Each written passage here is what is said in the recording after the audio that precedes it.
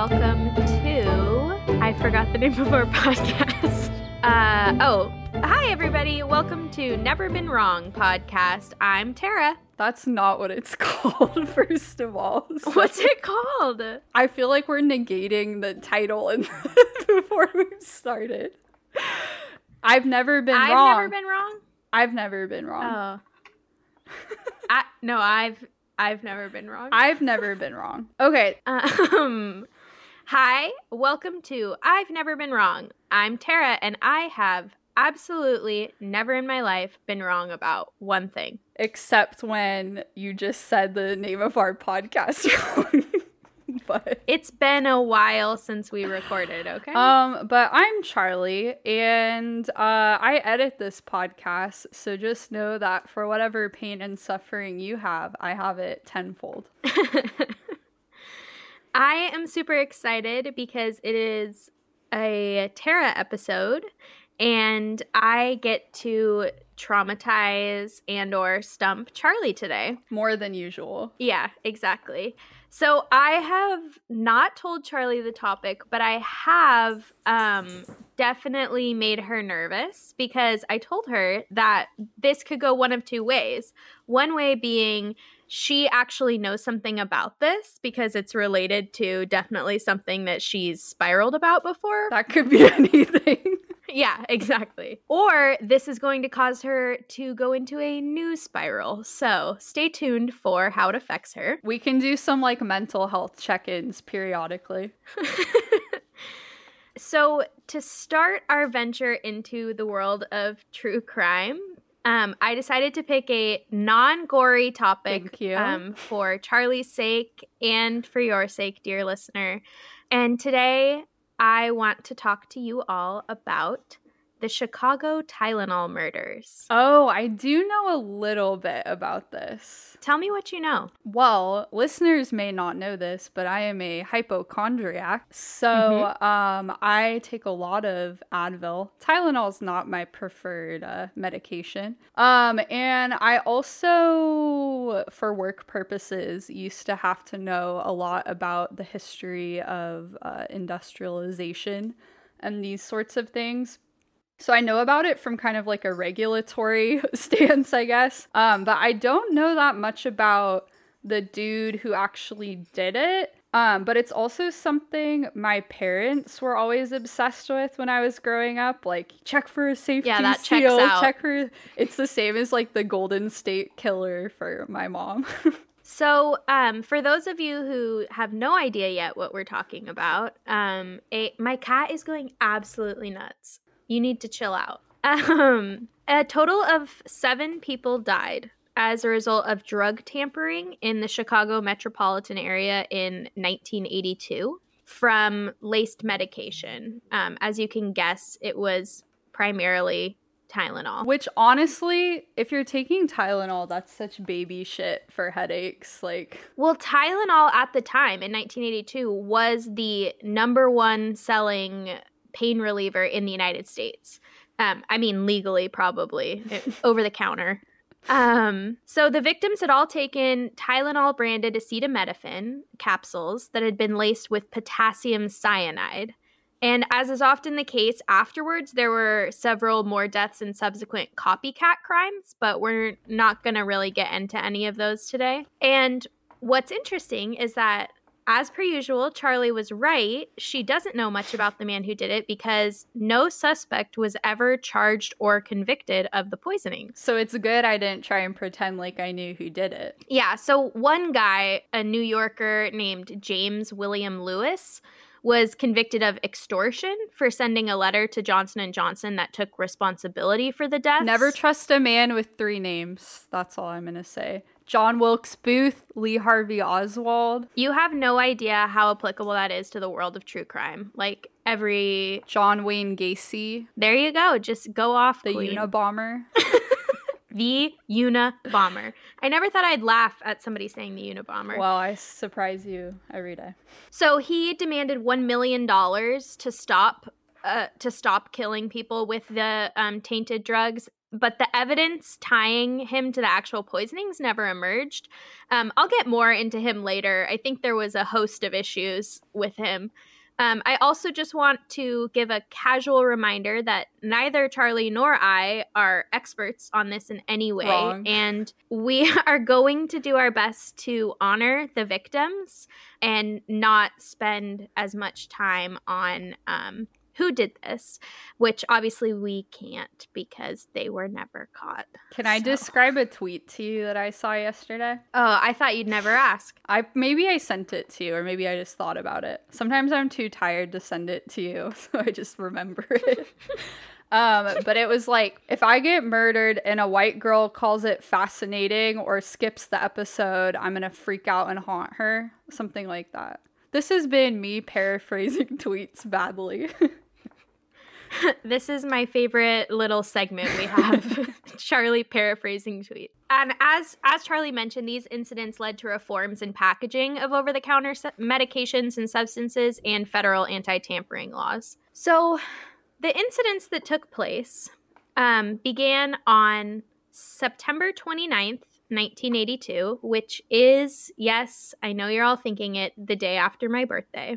It's like Boxing Day, where it's like also a recognized holiday the day after my birthday. Isn't Boxing Day the day after Christmas? Yeah, that's what I'm saying. Like Boxing Day is the day after Christmas. You're not saying September it. 29th You're is saying off. it's like Boxing Day for your birthday. Yeah. Got it. Well, Sorry. Charlie's caught up, everyone. I haven't been outside in so long. Okay, so on September 29th, 1982, a 12-year-old named Mary Kellerman of Elk Grove Village, Illinois, woke up early with a sore throat and a runny nose. COVID. Her parents gave her a capsule of extra strength. God damn it, Charlie.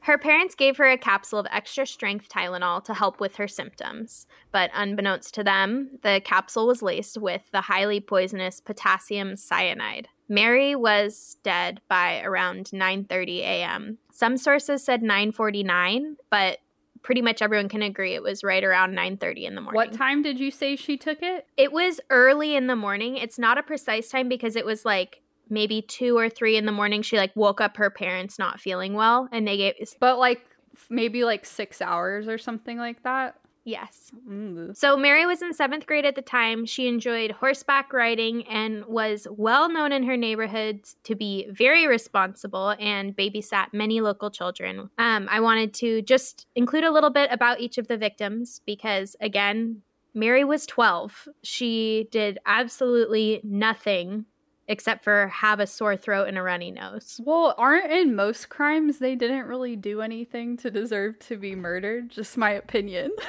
Yes, I would agree that that is most often the case, but it's even more heinous that, in my opinion, that it wasn't a targeted crime. It was just, there's no discretion of age, gender, race of any of these people. It's just whoever happened to buy Tylenol. That's so scary. Before we get into anything, I want to ask what you know about cyanide.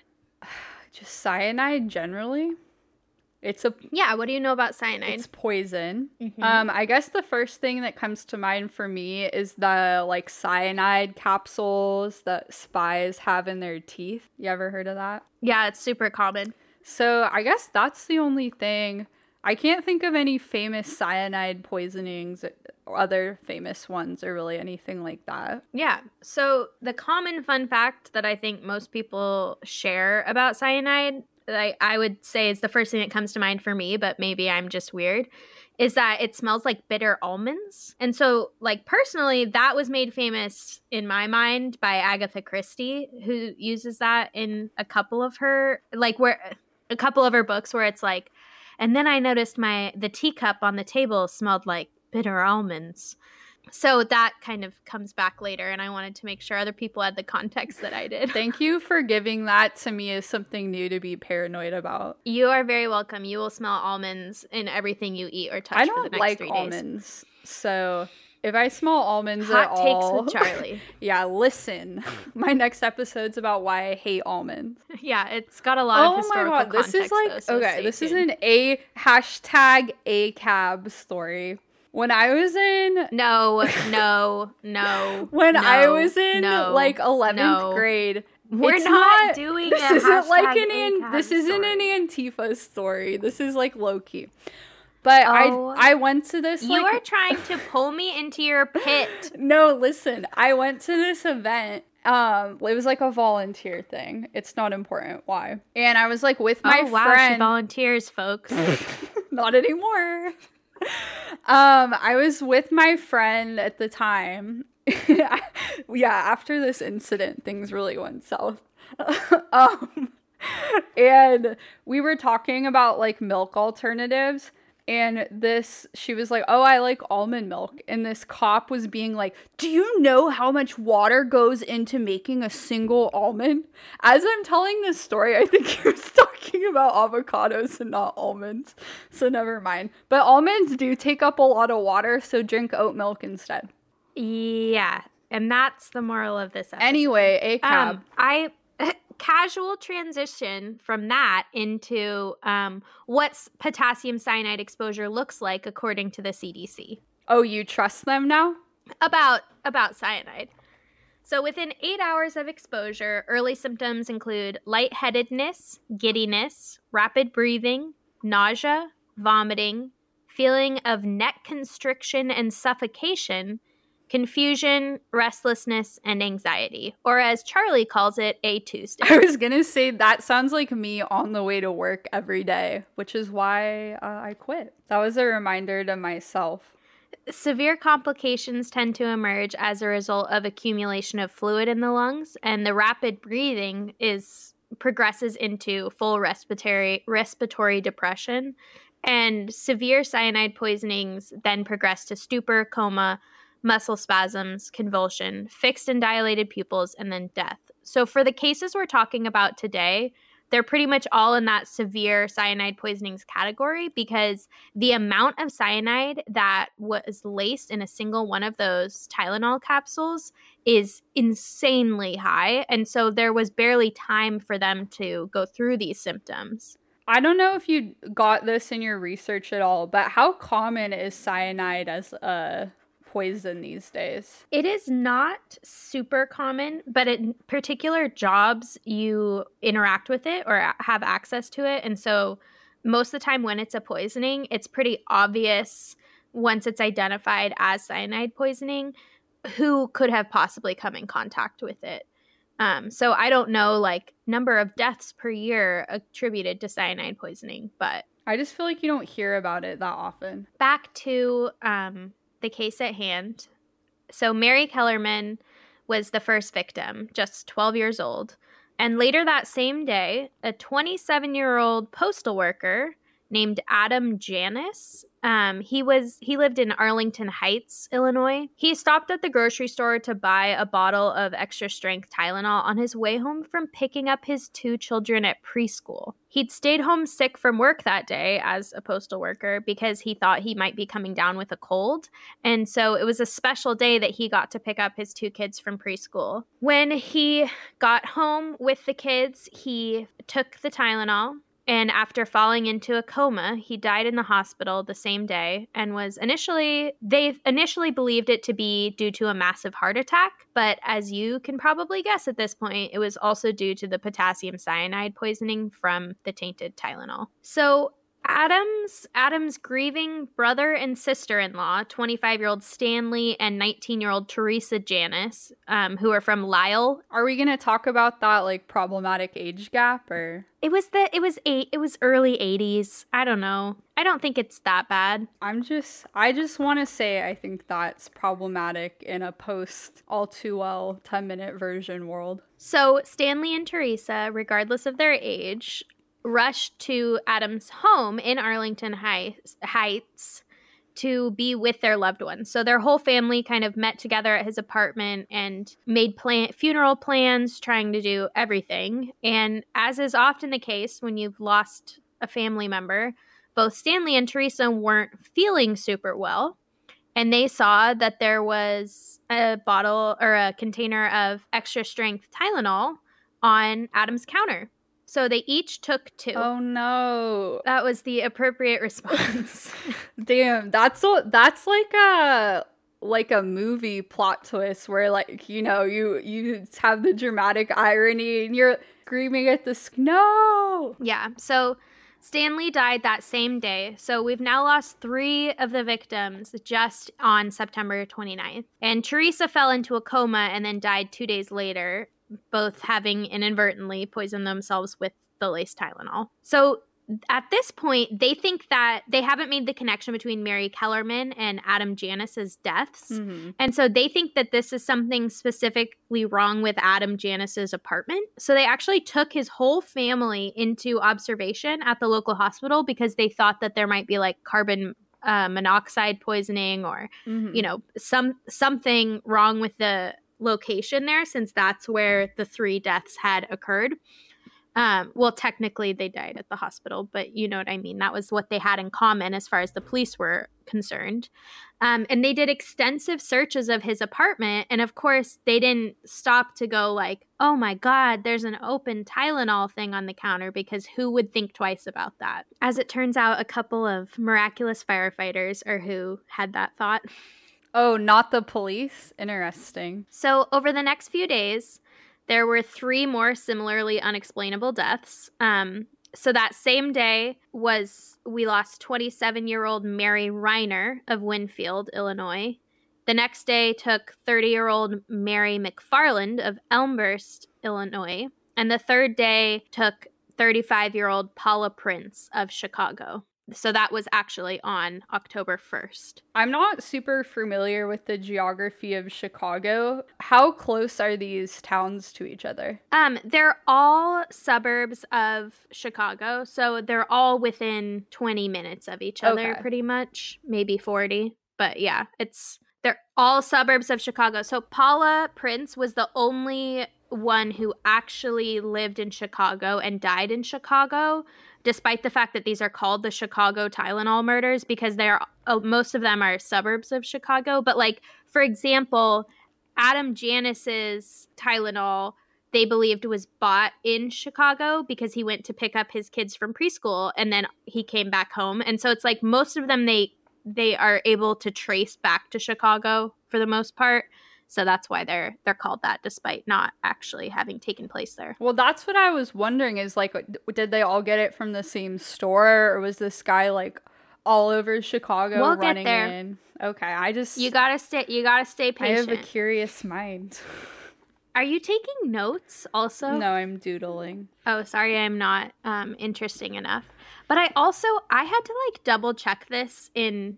Obviously, I went to many sources, but like this for some reason was really, really odd to me. So like I said, there are 7 total victims, but of the 7 victims, 3 of them were named Mary. Isn't that weird? That is weird. Like that's not that common of a name. Well, I was thinking, maybe in the 80s it was. I think I know like one person named Mary, but I feel like it was really popular in the 80s, there would be a lot of people around still named Mary. Yeah. Maybe it's popular in Chicago. Maybe. I don't know. So Mary Magdalene Reiner and her husband Ed had just welcomed their 4th child into the world less than a week before her death. So she had taken a Tylenol in the hopes of relieving what one source I saw said called symptoms of post-birth discomfort, which I was like, that's putting it lightly, but you get the idea. She wasn't feeling too hot because she just had a child. Why didn't they give her something at the hospital? Why was my girl taking OTC Tylenol right after she had a baby? It was less than a week after, but she was back home. And this is, for some reason, the thing that kind of upset me the most in my research of this case. But her 8-year-old daughter, Michelle, was the only witness to her mother's poisoning, collapse, and then death. And I can't imagine, I can't imagine being an 8-year-old kid in that situation. And there's 3 other kids, including a less than a week old baby. But luckily her husband, Mary's husband, Ed, arrived at the scene shortly after. I found this great website where people, I found all these old quotes from people who knew her, and this one I liked a lot and I thought you would like. They said that Mary is remembered as being, quote, 100% Irish. I love that for her. Yeah. She was an excellent chef. She made corned beef and egg noodles very well. Potatoes. She also loved playing softball, the drums, and bowling. So she passed away on September 29th, just as Adam, Stanley, and the 12-year-old Mary had. Mary McFarland, our third Mary, she was working at the Illinois Bell, which I had to look up because all the Chicago newspapers I read just said it super casually, and I was like, I don't know what that means, which I guess was a major telephone company back in the day. Oh, yeah, like Pac Bell. Sure. While she was working, she started to feel a really bad headache coming on. So she just stepped into the break room, the back room at her workplace, and took a Tylenol and had collapsed within minutes of having taken it. She was a single mother of 2 sons. She had 2 boys, Ryan and Bradley, and she was a single mother to them. And she was the victim that I had the hardest time finding information about. And I wondered if that was intentional and she wanted some privacy. So I didn't dig too hard. After 5 sources don't give you much information, it's a pretty good indicator that maybe that victim's family doesn't want her highlighted. That's fair. Yeah, so she passed on September 30th, the next day. So we're like just barely over the crest of 24 hours at this point, which is just crazy to me. And also, how were they supposed to be able to put this together? These are all in different suburbs. All these people just appear to have collapsed, and there's no indication necessarily, because you don't always tell someone when you're going to take a Tylenol. You just do it. Yeah. You know, so it's not like it's recorded anywhere that I am now taking a Tylenol. Anyway, so we are on to our final victim, Paula Jean Prince. She was a flight attendant for United Airlines. And on the day of her death, she flew from Las Vegas to O'Hare. And then on her way home from O'Hare, she purchased Tylenol. She lived alone, so it's hard. This is kind of speculation, but it appears that she took the Tylenol as she was getting ready for bed. You know, she must have not felt right. Flying from Las Vegas to O'Hare is like, that's a big day. So for our German listeners, of which there are actually many, O'Hare is the Chicago airport. Mm-hmm. Yes, thank you, Charlie. Shout out to all my Germans out there. Guten Tag. So Paula was found in her apartment that next day, after not reporting to work again. So at this point, early October 1982, like October 1st, 2nd, kind of in there, the connection was finally made to all of these people having taken Tylenol prior to their untimely death. And upon closer investigation, it was noticed that the bottles had that trademark almond smell. So when you open the bottles, it smelled like almonds, which, again, I would be like, that's weird, but still take the Tylenol. Like, and I definitely wouldn't smell that at all, because I can't smell. And that's why I went ahead and put some cyanide and different things around your house just to see if you could detect it. That's fine.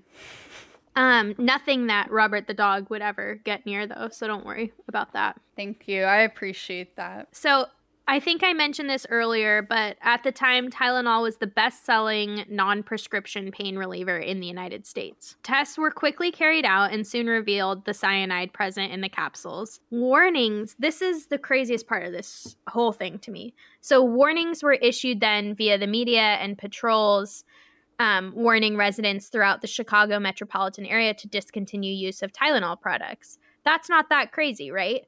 But if you think about the fact that they didn't have Twitter, they didn't have any of the things that we have now to disseminate information. They aren't getting CNN notices on their phone. Or I'm sure there's like a Tylenol app now, honestly. You know what I mean? So they literally just like had cops going to the street on their like loudspeakers out of their vehicles just being like, don't take Tylenol right now. We'll tell you more about it later, but don't take Tylenol. You know, these days, if they did that, Antifa would start throwing back Tylenol just to show them. What? Never mind. I genuinely didn't hear you. But, okay. I don't think it'll be funnier if I repeat it. Let's put it that way. Okay, so it wasn't funny to start with. Got it. To each their own. Charlize Theron. So, anyway, this is how they got the information out. They literally just drove through all the suburbs of Chicago, up and down the streets of Chicago, just using police loudspeakers to say, don't take Tylenol. We can't, just all we know is that there's cyanide in Tylenol. Don't take it. At this point, my notes are out of order. 1 second. Please hold. Why are they out of order? I may or may not have written this episode when I was having an episode, if you know what I mean. We'll call it the episode. I'm really frustrated because a vital piece of information that I could have sworn was right here in my notes is not anymore. Do you remember it? Off the top of my head? So what do you guys think about this Omicron variant? No one knows how to say it. Omicron. I heard Omicron. Biden say it like 4 different ways. My boys at Pod Save America said it a bunch of different ways. No one knows how to say it. Okay, I can't find it, but I think if my memory serves, what they were able to determine based on the packages that they found in each of the victims' homes, or in the Janus family's case, the one package, is that they were produced, these different packages were produced in 2 different factories, one of which was in Texas and one of which was in Pennsylvania. Again, this is from memory. I know one was in Texas, and I really think the other one was Pennsylvania, but don't quote me on that. If it makes you feel better, a lot of the stuff I say in my episodes is probably wrong because it's just stuff I kind of remember. Yeah, perfect. I want to do justice to the victims and their families. I know that it's a sensitive subject for obvious You get it. reasons. You're a good person. I'm a good person. I know. I was going to go there, but alas. So at this point, based on that information, which again is missing from my notes, the police are hypothesizing that someone must have taken the bottles off of the shelves in local stores in the Chicago area, placed potassium cyanide in some of the capsules, and placed the packages back on the store shelves to be purchased by unknowing customers. I just want to take a moment. So it was determined, I think you asked this earlier, that they were purchased at different grocery stores. One was purchased at like a gas station. They were purchased at different grocery stores. And not all of the Tylenol capsules in the tainted bottles were laced. So you could have taken 2 or 3 out of that bottle before actually getting a cyanide one. That's so... I was thinking this before, but knowing that, it's so interesting how quickly people died. Because I've definitely, bought Advil before and haven't taken it for 2 weeks or whatever, or it's in the back of your cabinet. So it's kind of crazy they all took it that fast. Yeah. I mean, and not all of them took it the day that it was purchased. But yeah, especially like the postal worker, Adam Janus, his story of stopping on his way home from picking up his 2 kids at preschool to get Tylenol, which that's already an experience. Stopping at the grocery store when you have 2 preschool age children in your car just to get Tylenol, he needed that shit. He needed cocaine probably, which was really easy to get in the 80s. That's the history side of this podcast. Thanks. The cocaine 80s, our next episode. Oh, I just found the paragraph I thought was missing, everyone. The lost paragraph has been discovered. Okay, so it was exactly where I thought it was. I just scrolled too hard, The tainted capsules were found to have been manufactured at 2 different locations, in Pennsylvania and in Texas. Crushed it. Hey, you've never been wrong. You're so right. If you don't remember, that's the name of the podcast. I know you were having some trouble with that earlier. I remember now. So again, that suggests that the products were tampered with after being put on store shelves for sale because, your mind goes to an employee of a store who had access to it between it being delivered and it going on the shelves. But because these were different grocery stores, from different vendors, different drivers, different store workers, there didn't appear to be a common thread except for that they were in Chicago. And it also seems unlikely that whoever did this would have... I personally wouldn't assume it was a service worker because I have a lot of respect for them. I would assume it was maybe a rich person who didn't want to pay their taxes. And that's a theory. I'm just piecing it together here. It was Elon Musk. Allegedly. In his lab just cooking shit up, baby. In Minecraft. Whoa. So I think that it's unlikely, though, that whoever did this purchased the Tylenol, because that would be, and then like took it home. A waste of money, yeah. Added it and then brought it back and put it on the shelves. Well, that would just be a way for people to track who had purchased Tylenol from those places also, which I'm sure they were doing everything in their power to track, to try to figure out not only maybe who did it, but also to warn those people. And so what it sounds like, based on the investigation, was that this person stole Tylenol, like pocketed off the shelves, and then laced it, and then... Which is a crime, by the way. You know, pickpocketed and then pocketed, where they like then pulled it out of their jacket and put it back on the shelf, which is just like the amount of strategy. So is cyanide like a powder generally? Yeah. So would you have to like kind of surgically open the capsule and pour a little cyanide in and then like reseal it? Like what's the mechanism? Yeah, so gosh, she keeps skipping ahead, you guys. But that might just be because this is a poorly created outline.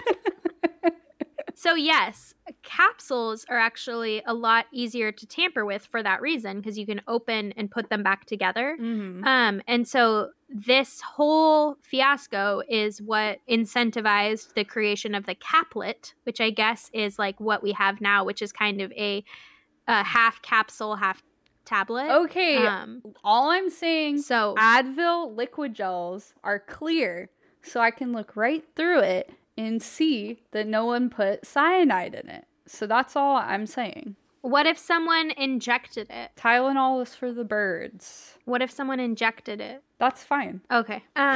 Free drugs. I mean, injected something poisonous into your liquid Advil tablet. Also, I don't think like liquid tablets were a thing in the 80s, but I might be wrong. No, they feel like a really modern technology. I don't remember having those growing up, but that might have been because we were, too poor for liquid gels.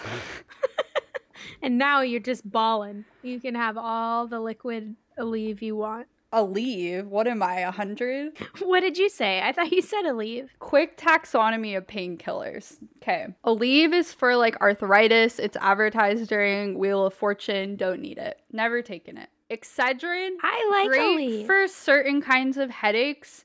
But the caffeine can make me a little crazy sometimes. Advil liquid gels. Top of the list. Not all Excedrin has caffeine. The good ones do though. Okay.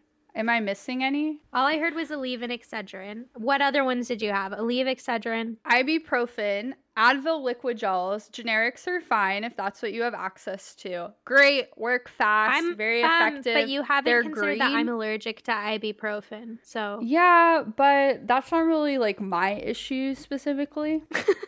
Oh, you know what else I like for years didn't take Midol? I think just because my family was like cheap about weird stuff. And then I have this really distinct memory of having really bad cramps at school one day in high school. Gross. Yeah. And my friend gave me a Midol and I'd never had one before and I didn't drink coffee at the time. So I was like, I was on Coke. I felt so crazy because just the caffeine, I felt better. And then we played current events in my government class and I like crushed and was like being crazy and acting really erratic because I hadn't had a Midol before. I heard recently from a historian that cocaine was very readily available in the 80s. So, anywho. Oh, what about just like off-brand naproxen? I like naproxen. Naproxen? I don't know what that is. I'm straight edge. Okay, Miss Taxonomy of painkillers. I probably said it wrong, honestly. I don't know. I get the like signature, like the Safeway signature branded naproxen. So speaking of poor. Well, I don't really want to look it up. So listener, let us know if you know what's your favorite over-the-counter painkiller. Let us know. We're getting back on track now. according to Time magazine, when tested, these capsules, the laced Tylenol capsules, had proved to be laced with potassium cyanide at a level toxic enough to provide thousands of fatal doses per capsule. So that's why there's like no time for these poor victims to even identify a symptom, because literally a single one of those capsules had enough cyanide to kill thousands of people, which is like the definition of overkill. Is cyanide cheap? Was he just like, throw it all in? I don't know anything about the 80s. You're supposed to be the historian. How much did cyanide cost in 1982? Well, with inflation these days, I'll tell you, I bet it's a lot more expensive now. God, I went to Safeway the other day, which is a big mistake. And I know inflation's on the news and all that. I usually don't shop at Safeway, but I really felt the squeeze at Safeway. I went in for like rice cakes and like, I don't even know, probably something else more important than that, but I just remember the rice cake. It was like $60 for rice cakes.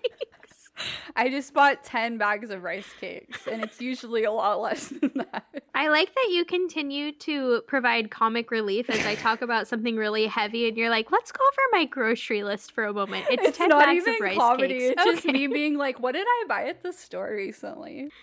Okay, so in addition to the 5 bottles that led to the 7 victims' deaths, again, the Janus family, a few other contaminated bottles were later discovered in the Chicago area, but not many. So the likelihood that this many people, because like you said, like, I'll buy pain reliever when I run out, but it doesn't necessarily mean I'm going to use it that day or even that week. Like, you know, who knows when I'm going to hurt myself next. Sometimes I just throw it in the bag at Safeway so that they don't think I just came to get rice cakes.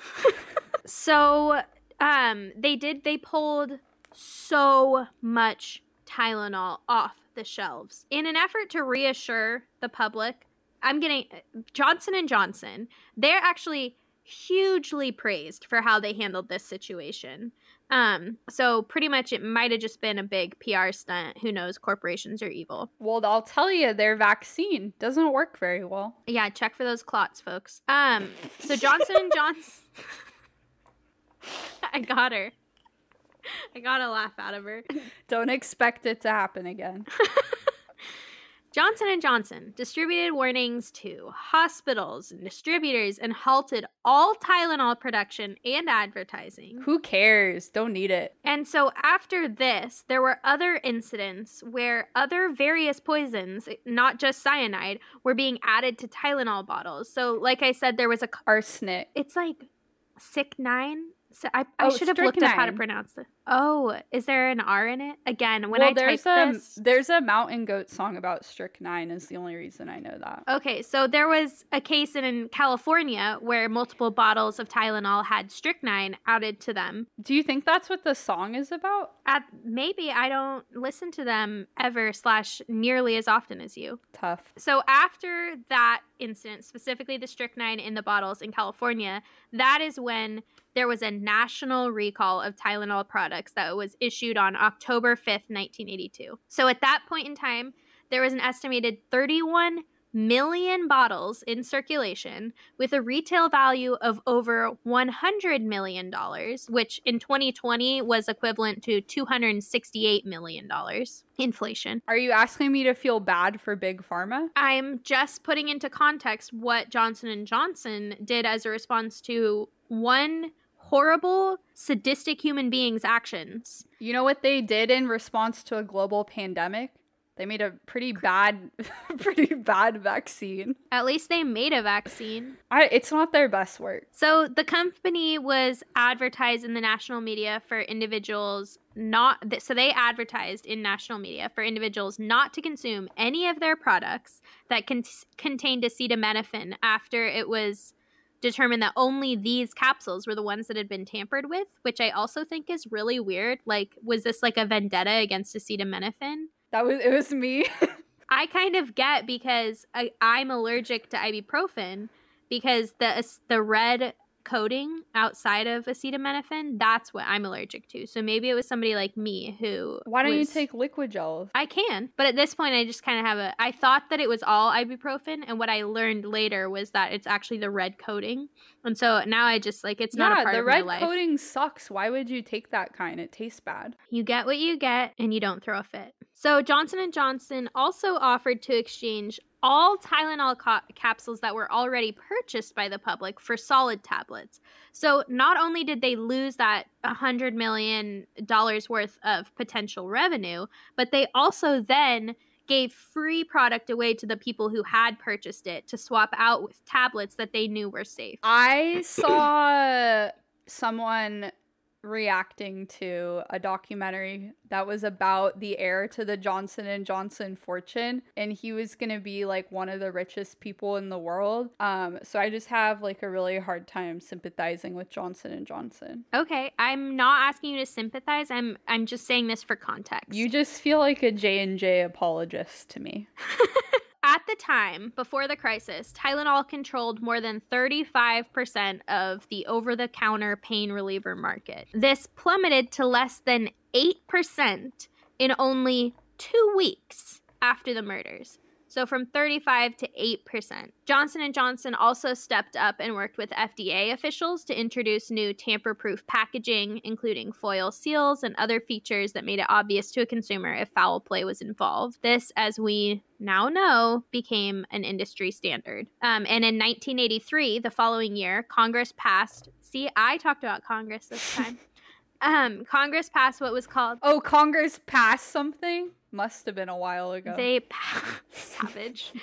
They passed what they called the Tylenol bill, which made it a federal offense to tamper with consumer products. So before 1983, it was not illegal to tamper with consumer products. So that was in 1983, and in 1989, the FDA established, because the FDA apparently works on a 6-year delay, they established federal guidelines for manufacturers to make all products tamper-proof. So I skipped ahead because that was relevant, and I'm trying to make Charlie happy. She's doodling so hard. I feel like she's probably me taking Tylenol. Don't you remember in like 11th grade when all your teachers were like, it's okay to doodle because it means you're thinking? No, I don't remember anything that happened to me prior to this exact moment. So, well, trick question. It helps me listen because I have a lot of different mental illnesses.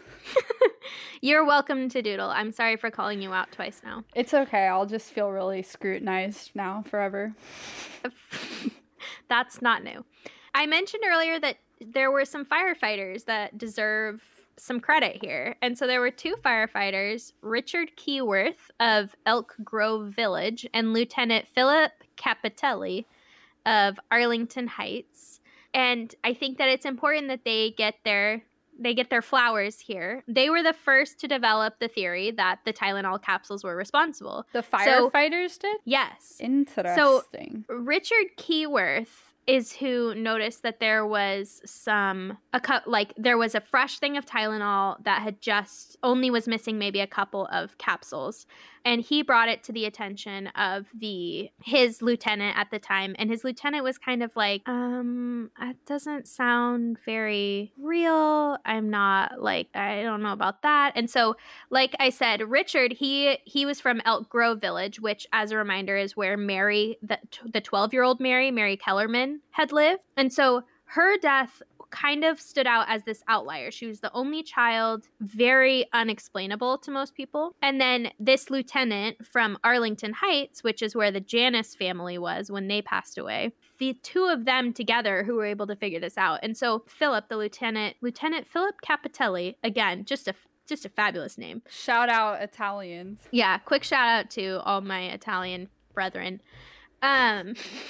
But he was able to determine that exactly 6 capsules were missing from the Tylenol bottle at the Janus house, which 2 were taken by Adam, 2 were taken by Stanley, and 2 were taken by Stanley's wife, Teresa. So they were able to, together, figure this out. And they passed along their hunch. They were ignored by everyone they tried to talk to. And everyone was like, yeah, the Tylenol did it, guys. Like, they just were made fun of. And they were like, this is the only thread. Like, you're grasping at straws. What is one thing that's in common with these deaths? And so they took it to Dr. Thomas Kim, who was the chief of critical care at Northwest Community Hospital. Shout out frontline workers. Yes, he handled the deaths of the Janus family, all 3 of them. And without the work of Dr. Thomas Kim, Richard Keyworth, and Lieutenant Philip Capitelli, they never would have linked the deaths of Mary Kellerman and the Janus family, and more people would have absolutely died. So, quick shout out to my boys in red, the 2 firefighters, and that doctor. So I just want to get a little bit into the investigation, but I don't expect to hold your attention for too much longer. You're doing great. I'm focused. I don't know why you're I'm trying not to interrupt a bunch. Well, I just feel like you've been quiet, which is weird and out of character for you. A lot of the thoughts I have aren't appropriate. I was gonna say strictly relevant. Well, because here's the thing. My episodes are like, so far at least, have been like dead old white dudes, which are like fine to joke about for the most part. But I don't want to be like super disrespectful, because it's like obviously really sad for these people's families. So then, like, I don't know if a Twilight thought is like relevant to this. No, it's absolutely not relevant. That's okay. So we agree. Let's talk a little bit about the investigation. We can make fun of dumb James William Lewis, who 3 names, red flag. Yeah, he's the same guy I talked about before. So. I really thought I did something there. So, again, in the initial investigations, a tax consultant named James William Lewis, yes, he has 3 names, yes, he is the same person. He was accused of sending a letter to Johnson & Johnson demanding $1 million to stop the cyanide. Which is a crime. They don't want to hear from you. It's a crime to contact a corporation. Yes, that's true. Johnson or Johnson. He demanded $1 million allegedly to stop the cyanide-induced murders.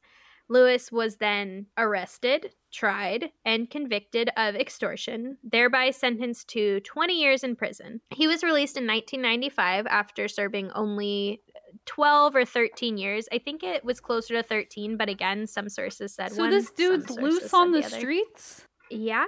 Dude. But what I think is just like crazy is that he responded so quickly to your DMs. Hey, you up? He saw this tragedy of these people in his, like, I mean, I guess he was in New York and they were in Chicago, but like people on his coast near him and dying unexplainedly. And he was like, now's my chance to make $1 million. I'm going to write a letter and pretend to be the... Like, how was that a good idea to him? Wait, he didn't do it? He didn't lace the cyanide. He just wrote a letter trying to bribe or trying to extort Johnson & Johnson and get $1 million from them. Wow, I was joking when I was being like, oh, his biggest crime was writing a letter. But literally, damn, that's so stupid. Yeah, he literally just wrote a letter being like, I'm causing the murders. Give me $1 million.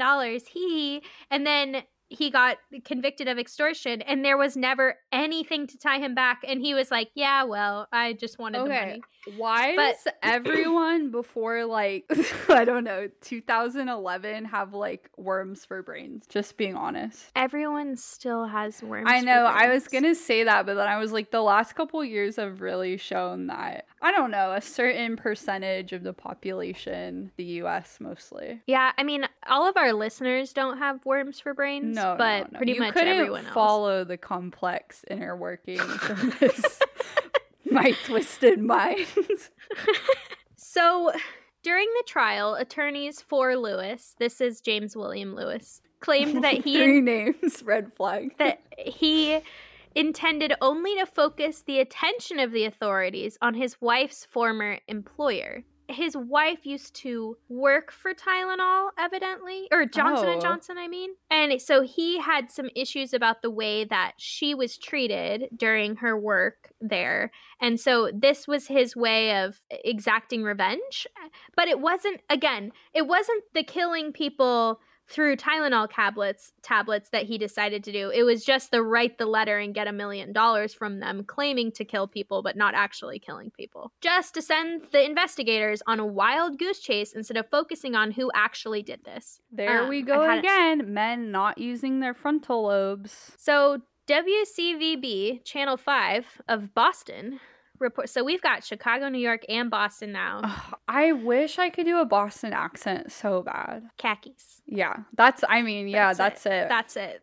In high school, I used to be able to do accents, kind of, and I've really lost it. That sounds like a bad idea. No, not like anything problematic. Like, I could do like a really good like British, I could do like a northern and like a southern British accent, and I could do like a pretty good like Irish, and now I can do like only southern. Not southern England, like southern United States, which isn't that impressive. Can we hear it? I don't know. She's feeling bashful, folks. I'm too shy.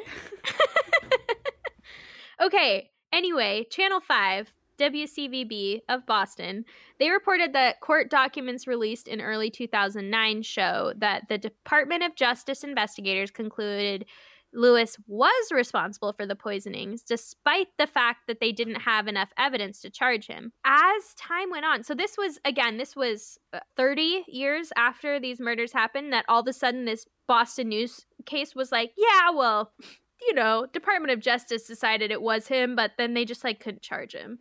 There's no basis for this. Going back through documents from the investigators and every statement ever released, like at no point did they say that this guy had did it. Actually, they were trying really hard to make it look like to prove that he had done it, but there was never anything even close to showing. So in January 2010, both Lewis and his wife, again, 30 years later, submitted DNA. In January 2010? That's what the listeners really want to know. They both submitted DNA samples and fingerprints to the authorities.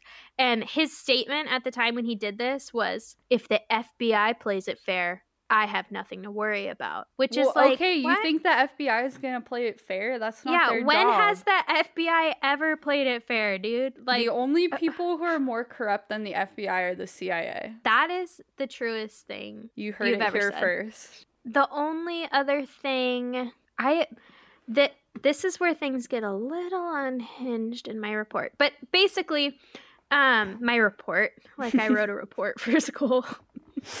He continues to deny all responsibility for the poisonings, and the Chicago Police Department have made statements to the effect that there is absolutely no evidence tying him to the actual poisonings, and that it appears, for all we know, that he was just simply someone trying to take advantage of a really messed up situation. Which still, not a great dude, but not a murderer, I don't think. You can draw your own conclusions, though. Yeah. So later, a second man, Roger Arnold, was identified and investigated and then cleared of the killings. He had a nervous breakdown due to media attention. Same. Dude, yeah. Relatable. Which also, like, what constitutes a nervous breakdown? I know. I feel like that's a general term. I always heard that term like growing up, and I never thought about it really until there's this one song where he says, "Can you not call it a nervous breakdown? My nervous system breaking down." And I really thought about that on the bus a long time one day. Well, is that what a nervous breakdown is?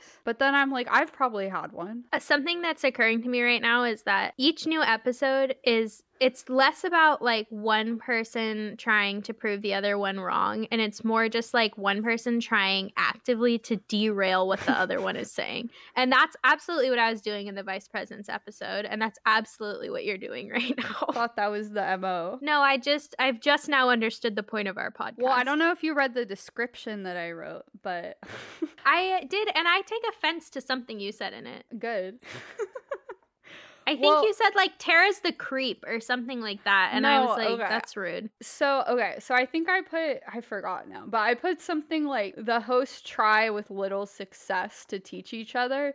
And that's like the MO is like, we are making it as difficult as possible for the other one. We're being willfully ignorant is the idea. I didn't say you were a creep. I said you were a real know-it-all.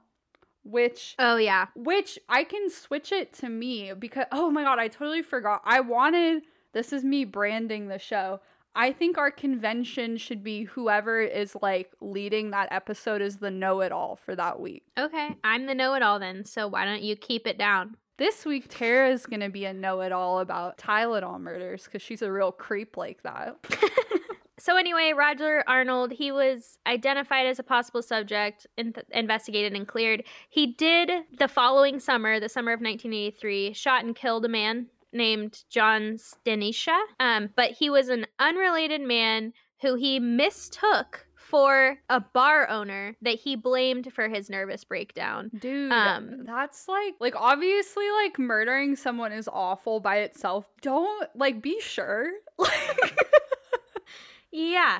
But again, he clearly had some mental health issues that were not being properly addressed in the 80s. Not to excuse anything he's done. I absolutely feel horrible for John Stanisha's family. But he was unhinged. Lack of social services is the root of a lot of crimes. Yeah, exactly. And one woman was briefly a suspect, and that's always interesting because there are very few female killers, but poisoning is the number one way that women kill. the National Survey of Women census. Murderers. No, but actually, the most common way for a woman to commit murder is through poisoning. But a woman named... Actually, if you look at the statistics of I found this website. If I do remember it, we can link it in the show notes. I'm not going to link it in the show notes. Why is that funny? Why not? It's an interesting website where you can see by most common types of crimes committed by women, by men, like income, by weight, by weight. All sorts of things. It's interesting. That's terrible. Anyway, Lori Dan, who poisoned and shot a number of people in May 1988, she went on a rampage in and around Winnetka, yeah. Is that in Illinois? Okay. Yeah. She was briefly considered a suspect, but no direct connection was found. I think it was just one of those things where they were like, she's crazy and she's in Illinois, maybe she did it. And she did poison some people, but there, again, no connection was found. So one of my favorite albums of all time is called Illinois, by, oh God, I'm so insecure saying his name. Sufjan Stevens. I still don't completely know how to say it, to be honest with you. Yeah, Cat Stevens. Got it. No. But, and this is like front to back amazing. And it's about all this different stuff in the history of Illinois. So I wonder if that's you've made me listen to that album so many times. But I wonder if part of this is in there because he makes a lot of subtle references to stuff in Illinois history. Like the song John Wayne Gacy Jr. is about. You probably haven't heard of it. This guy who's troubled. So you need to go listen to that album. Well, I was gonna say I'll put a follow up when I inevitably have to do a corrections corner at the end of this. Okay, rude. For something I said. So. Also, I totally forgot when you mentioned this earlier, but the FBI even requested DNA samples from the Unabomber. Speaking of names, I'm self-conscious to pronounce Ted Kaczynski. I think it's Kaczynski. Kaczynski? Yeah. But he had obviously terrorized that same area just a couple of years earlier, and he denied any involvement with this case, which he was one of the people that, when he was caught, was like... Yeah, he would have, bragged about it. Yeah, he wanted that. Yeah, and so it seems unlikely that there was any correlation there, and none of his DNA panned out in the way that they'd hoped. Unfortunately, there have not... like none of the new leads have ever worked out, and the investigation continues. So when the 25th anniversary of the crime just a few years ago happened, all of a sudden there was just renewed public interest. You know, the Chicago Times wrote an article honoring the victims' families, and so everyone was just kind of reminded of the fact that this had happened. And so there is a new task force that has been put together, but it seems unlikely at this point, unfortunately, that they're going to be able to find or prove anything. Yeah, I mean, I don't know how you'd find I mean, because it's not like a murder where it's like, oh, because they didn't know him, probably, you know, it was such a random thing, and I doubt there's still like surveillance video or anything. Yeah. Maybe they could get like a psychic. That is always the police's first stop, actually. Should be. So I said that I wasn't going to say anything about the copycat crimes. I think you should. Like, just real quick, in the following years, there were 3 more deaths that occurred from tampered gelatin capsules. So a woman died in Yonkers, New York, after ingesting extra-strength Tylenol capsules laced with cyanide, unrelated, as far as the police are concerned. Well, if they never who caught knows? the guy, it could have been the same one. Oh, wait. Never mind. I was going to say here's a brand that you didn't include in your taxonomy, but you did, Wrong. So I take it back. Excedrin Shout out. capsules. Yeah, Excedrin capsules in Washington State were tampered with, which resulted in the deaths of Susan Snow and Bruce Nickel from cyanide poisoning, and the eventual arrest and conviction of, drumroll please, Bruce Nickel's wife, Stella Nickel, for her intentional actions in the crimes connected to those 2 murders. So from what they could tell, it appeared that she believed Susan and Bruce were having an affair, which is like, so how did she know they were both going to take an Excedrin? Like, I got a lot of questions about that. Maybe it's a different episode. Maybe she gave them something to give them a headache. Maybe she was playing really loud Imagine Dragons music so that they would get a headache. And flashing bright lights in their face. Yeah, she took them both to and then she was like, want an Excedrin? Or maybe she like didn't let them have any water so that they got a dehydration headache. Well, however she did it, she was caught for her involvement in both of their deaths. From what I could tell, it didn't appear that the woman in Yonkers had anyone tied to hers, but they also made a statement saying that it was not related to the Chicago. I don't feel like they poisoning. could know that though. I mean, yeah, who knows? The police are doing their own thing. What is that exactly? So that same year, Procter & Gamble's Encaprin was recalled after a spiking hoax in Chicago and Detroit that resulted in a precipitous sales drop and a withdrawal of the pain reliever from the market. So that's why I didn't know how to pronounce it. It no longer was on the market after a weird... Oh, at all? Yeah. Oh. I mean, that I don't think. Maybe it's still sold now, but like there was definitely an entire period of time where it was not sold. I haven't heard of it. Which I thought was interesting because it was a hoax. Like Tylenol, because Johnson & Johnson responded so quickly and appropriately. We get it. You love J&J. I'm a Pfizer freak myself. They're still in it. Like Tylenol is still, despite Charlie's ranking system, they're still a major player in the pain reliever game. Whereas like their capsules actually resulted in 7 deaths. Dude, not directly their fault, obviously, but Tylenol versus this was just a hoax. Tylenol doesn't do anything. You're better off like just going to bed. Everyone's bodies are different. I don't know anyone who likes Tylenol except babies. It's 9 out of 10 babies like Tylenol because they have baby Tylenol, you know.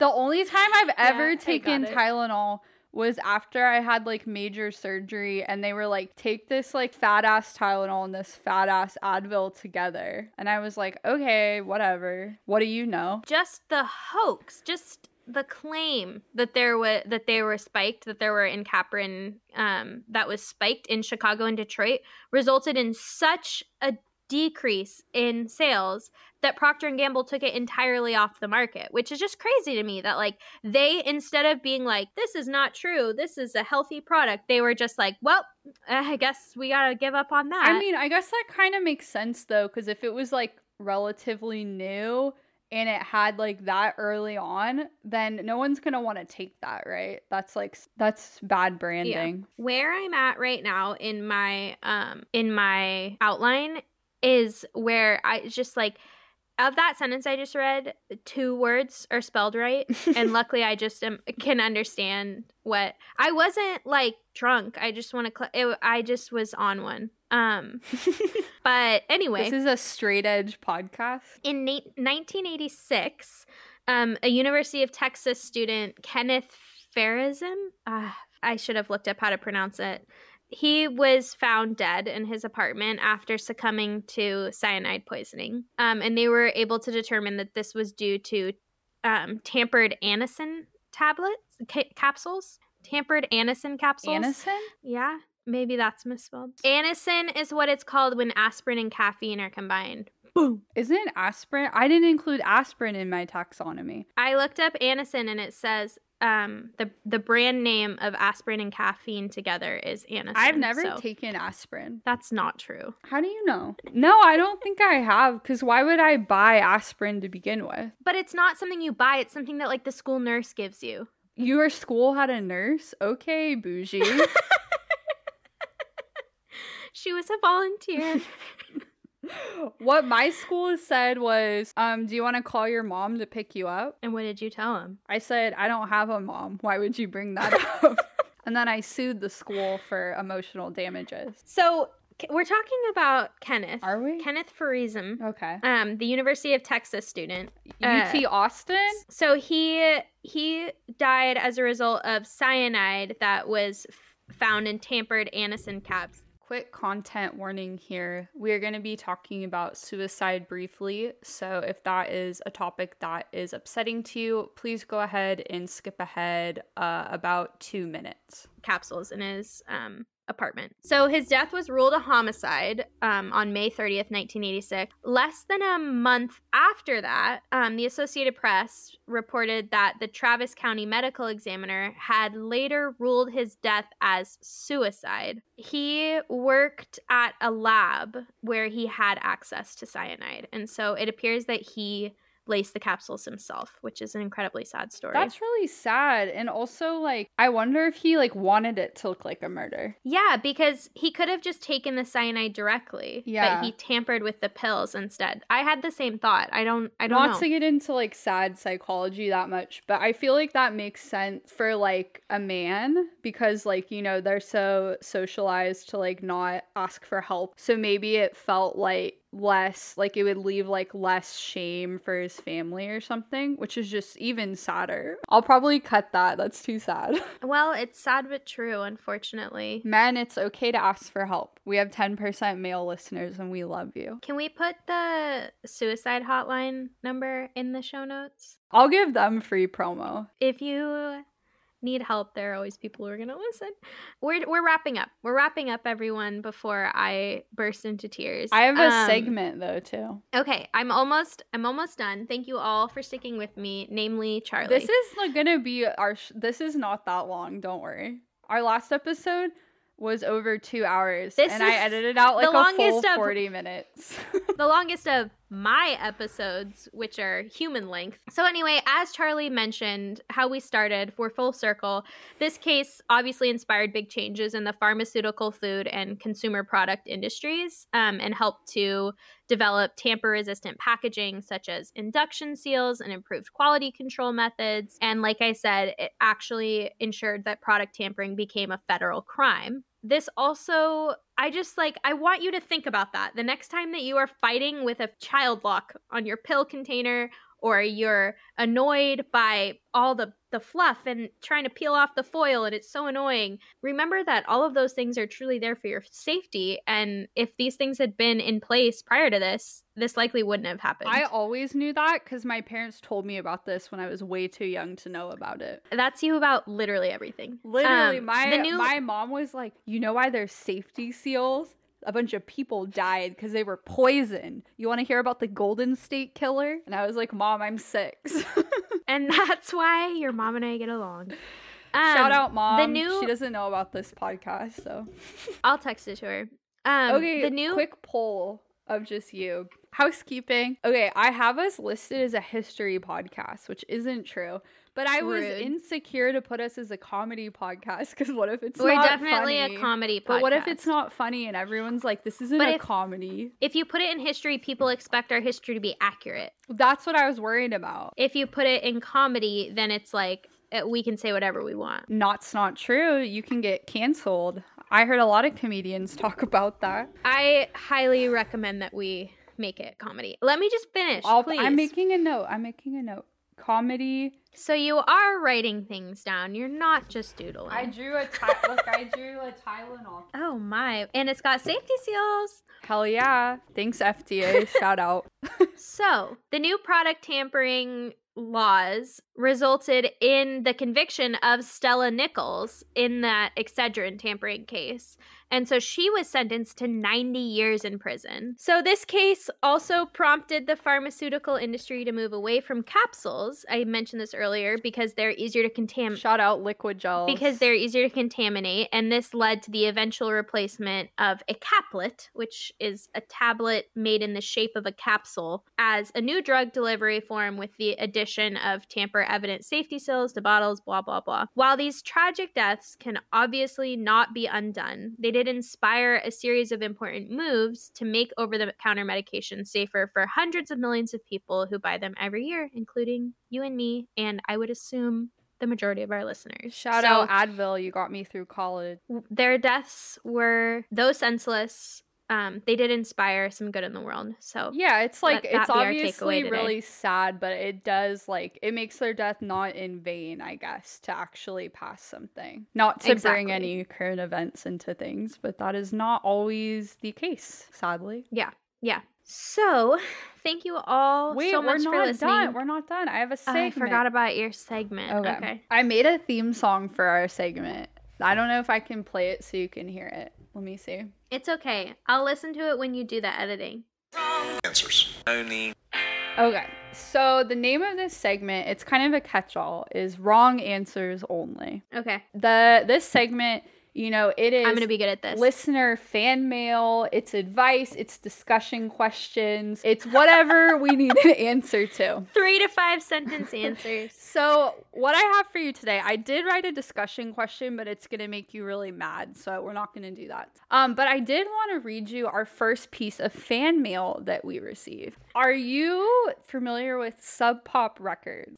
They're a pretty famous record label. Have you heard of The Strokes, The Shins, Iron and Wine? I have heard of all of those people. I was going to say it sounds familiar, but I couldn't name people. Pretty big. I think they're Seattle-based, pretty cool indie record label. They're London-based, so... Oh, but their headquarters are in Seattle. That's what I said.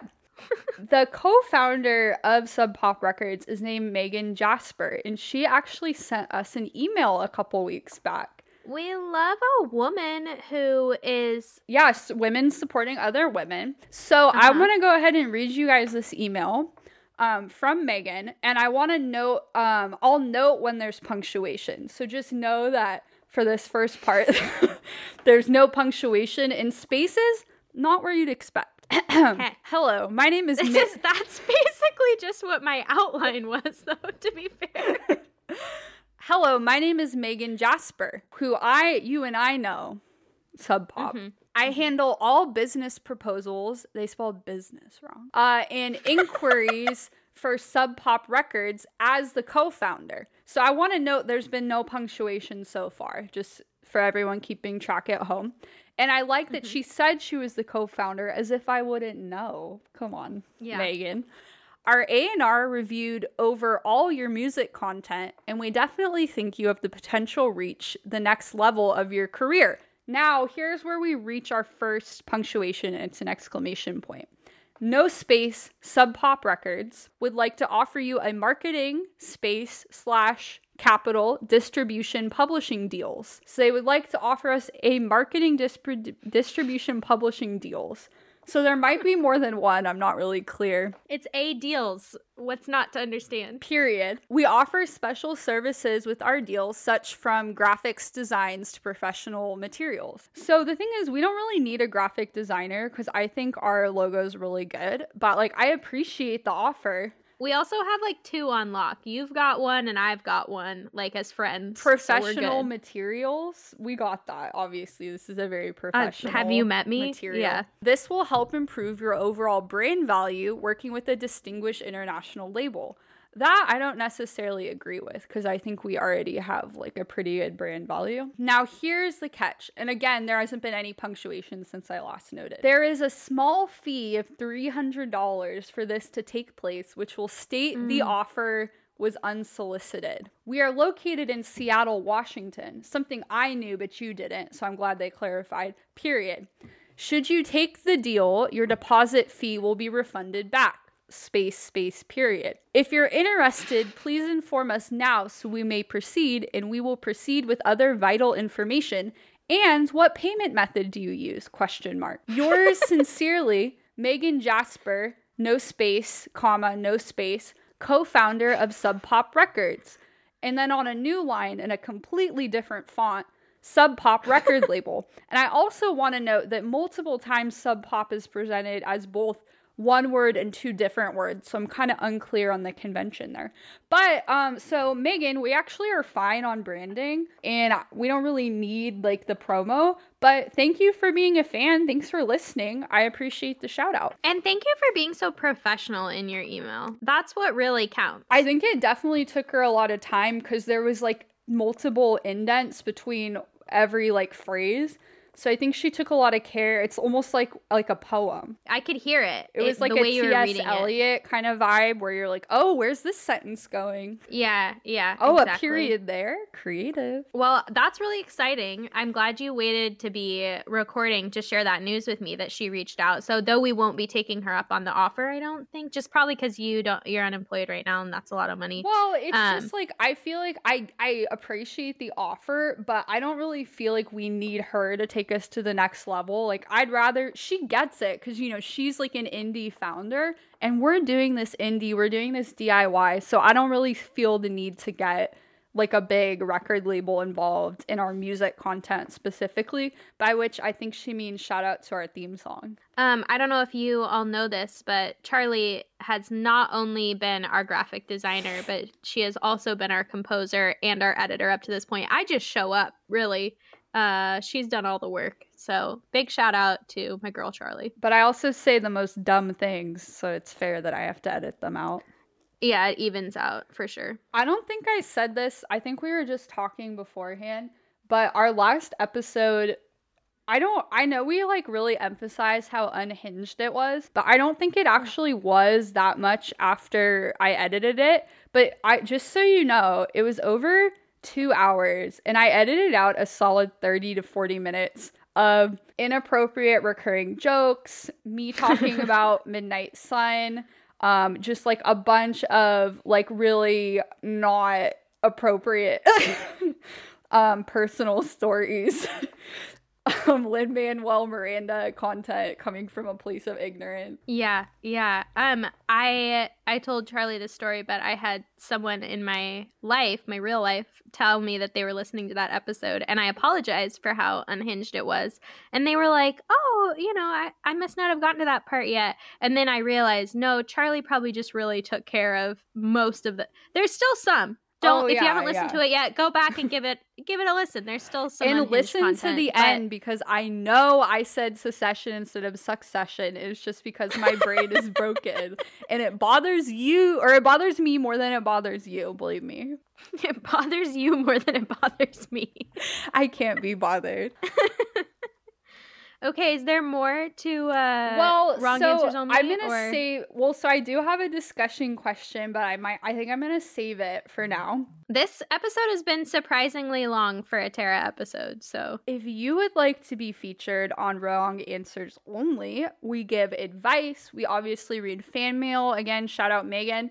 We are happy to read over your business proposals. We might not take them because, like, you know, we're kind of like girl bosses, so we got like a lot of stuff going on. But we'll read them. It's hard out here. You can send us, you know, your opinions.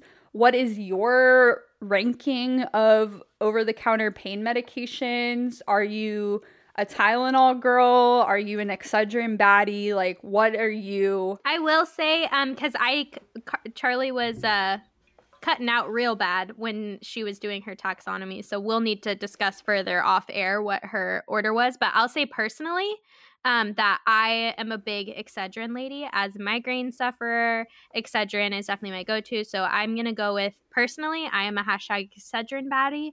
And just let us know.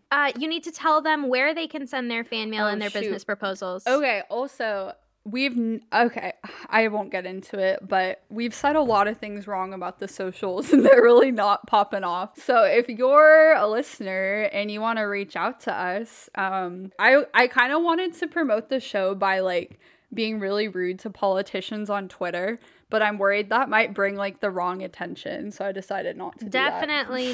Definitely not. Anyway, so if you want to reach us, our email is neverbeenwrongpodcast@gmail.com. Fan mail, compliments, questions, these sorts of things. We do not accept corrections though, so do not send those. Put those, write it on a little piece of paper, crumple it up, put it in the trash. That's where it belongs. Am I right? That's the suggestion bin, am I right, everybody?